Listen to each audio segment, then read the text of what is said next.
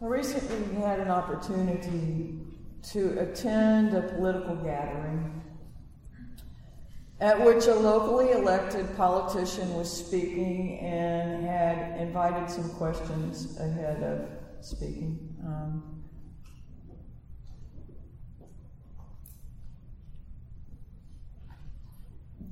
People were sitting in the room scattered, so that people on opposing sides of issues would be sitting right next to each other. And I was listening to both sides of this. And there were sides. And there were conclusions being made by each side. And there were responses that I heard from both sides that were based on what it felt like were snowballing sentiments rather than the core issue. Does that make sense? Like, this had happened. Let's say this happens, this is a fact. If you roll that fact two different directions, it accumulates stuff as it goes, and it gets bigger and louder and more exaggerated as it goes either direction from the snowball. Well, it just so happens that I knew this politician's family from the time I was in junior high. And so what I tried to do as I was sitting there is listen to him as one of his parents would.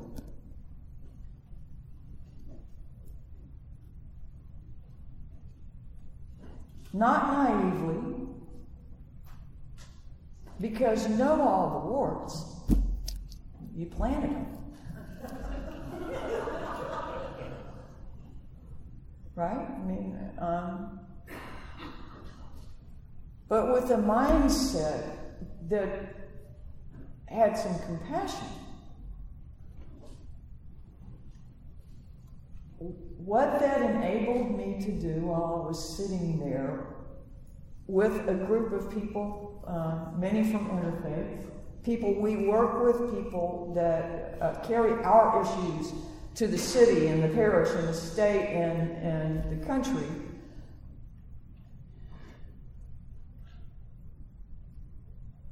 was hear how both things could make sense.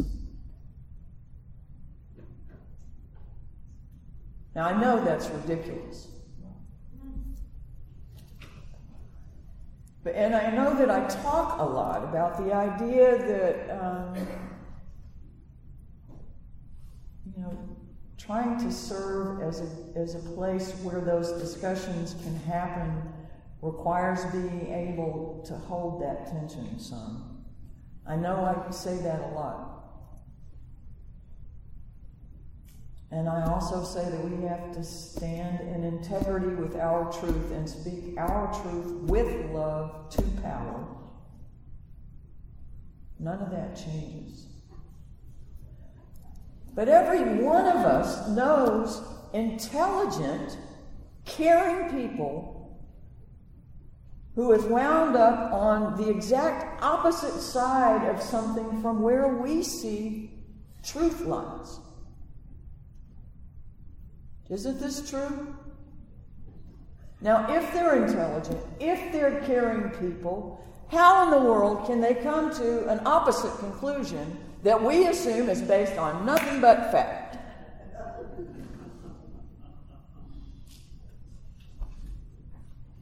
Just asking. Dog whistles.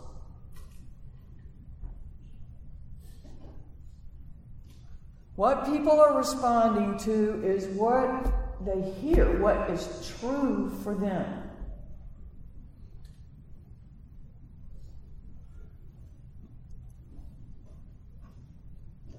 Though we may find it unimaginable.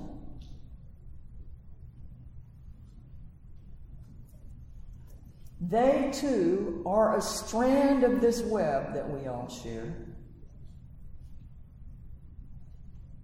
Holding up, they're part of this thing.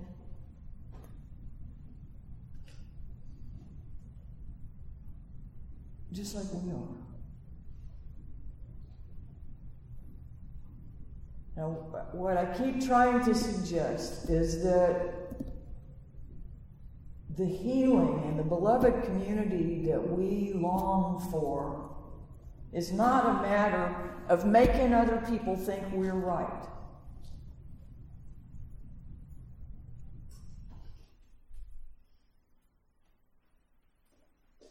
I think it's more about dialing our spectrums to a place where we can hear all the different dog whistles and understand what's calling people.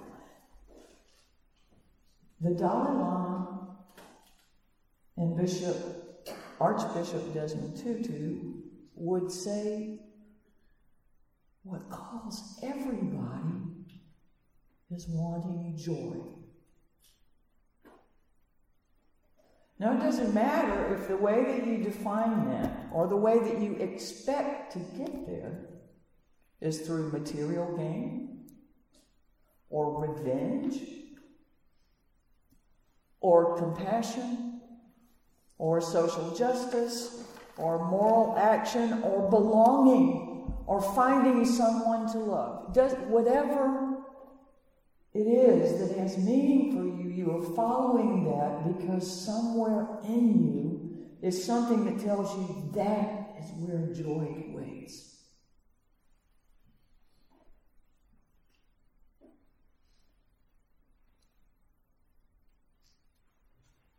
Now, the Dalai Lama and Archbishop Desmond Tutu have a luxury that very few of us will ever know. They get to go to bed early. They get to sleep 8 hours. And they get to have a morning ritual of between 3 and 5 hours of prayer and meditation. Now, I would imagine that would go a long way to change your capacity for carrying peace in the world. Because I personally think those kinds of spiritual disciplines have a whole lot of value.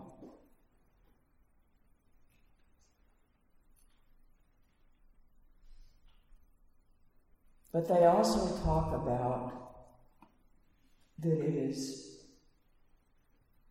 that pain is necessary for beautiful things to be born, just like childbirth.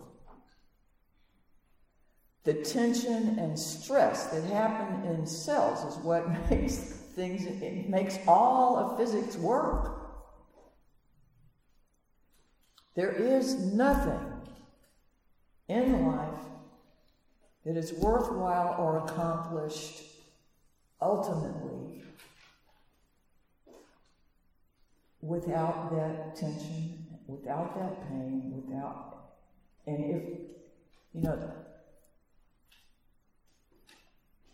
I have often thought, if my life had been harder, I'd be a better songwriter. You always hear about the tortured artist, the tormented artist. And I think it's true in a lot of ways, that these people have had pain that brings forth something beautiful from someplace we can't even imagine.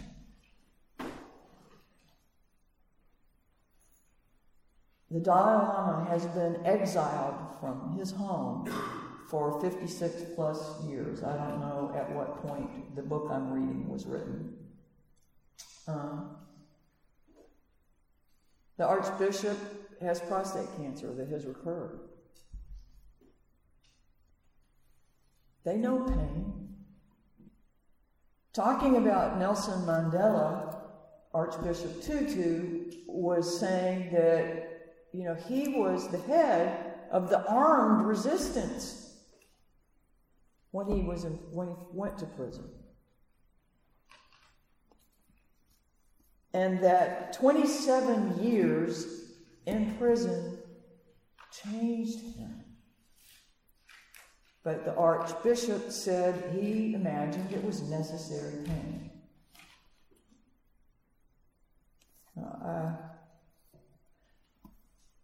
The discomfort and the angst that we self-impose so that we might feel like we're standing with someone else in their struggle is not the fire of refinement.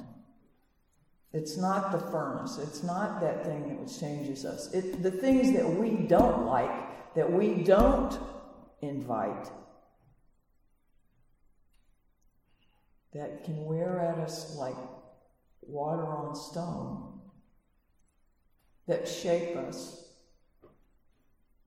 or they can burn us like the refiner's fire and purify us, are the ones we don't want.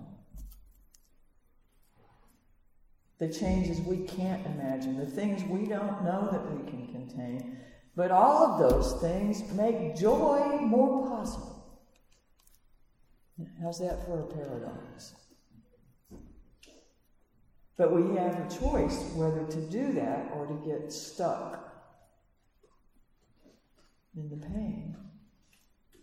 They talk about that too. This book that I'm referring to now is called The Book of Joy, and it's an interview with Archbishop Desmond Tutu and Dalai Lama, trying to find out why in the world they're so capable of being joyful all the time. And they don't talk about joy as the same thing as happiness. Happiness that's an emotion. You can have sadness, and you can have pain, and you can have grief simultaneously with the joy that they consider a state of mind, rather than an emotion.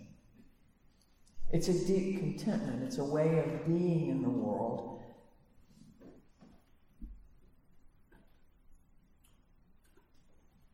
It's what everybody's looking for.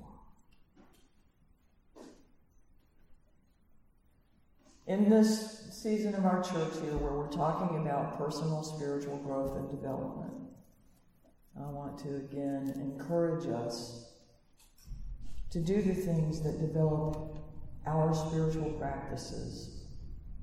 We're not going to sit for 5 hours and meditate. If you do, I sure would like to know about it. Come tell me about it.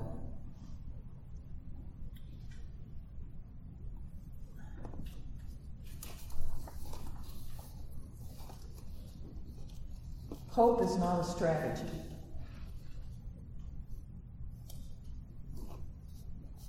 But truth is a way. Compassion is a compass. And the joy that we can create that has to come from within us, not from anything external,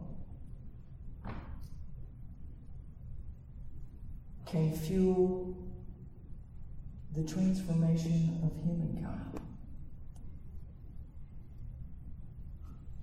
I believe it is the essence of Buddhism, Christianity, Judaism, and Islam.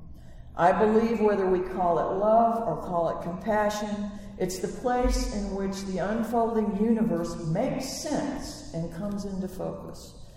Whether the topic is justice, social action, environment, religion, politics, education, or art, or anything else, I will come back to this point. By love alone, we're made ready. We're made our most ready to be part of what the Spirit makes one. And only with the courage that is born of deep compassion will we ever understand what's to come.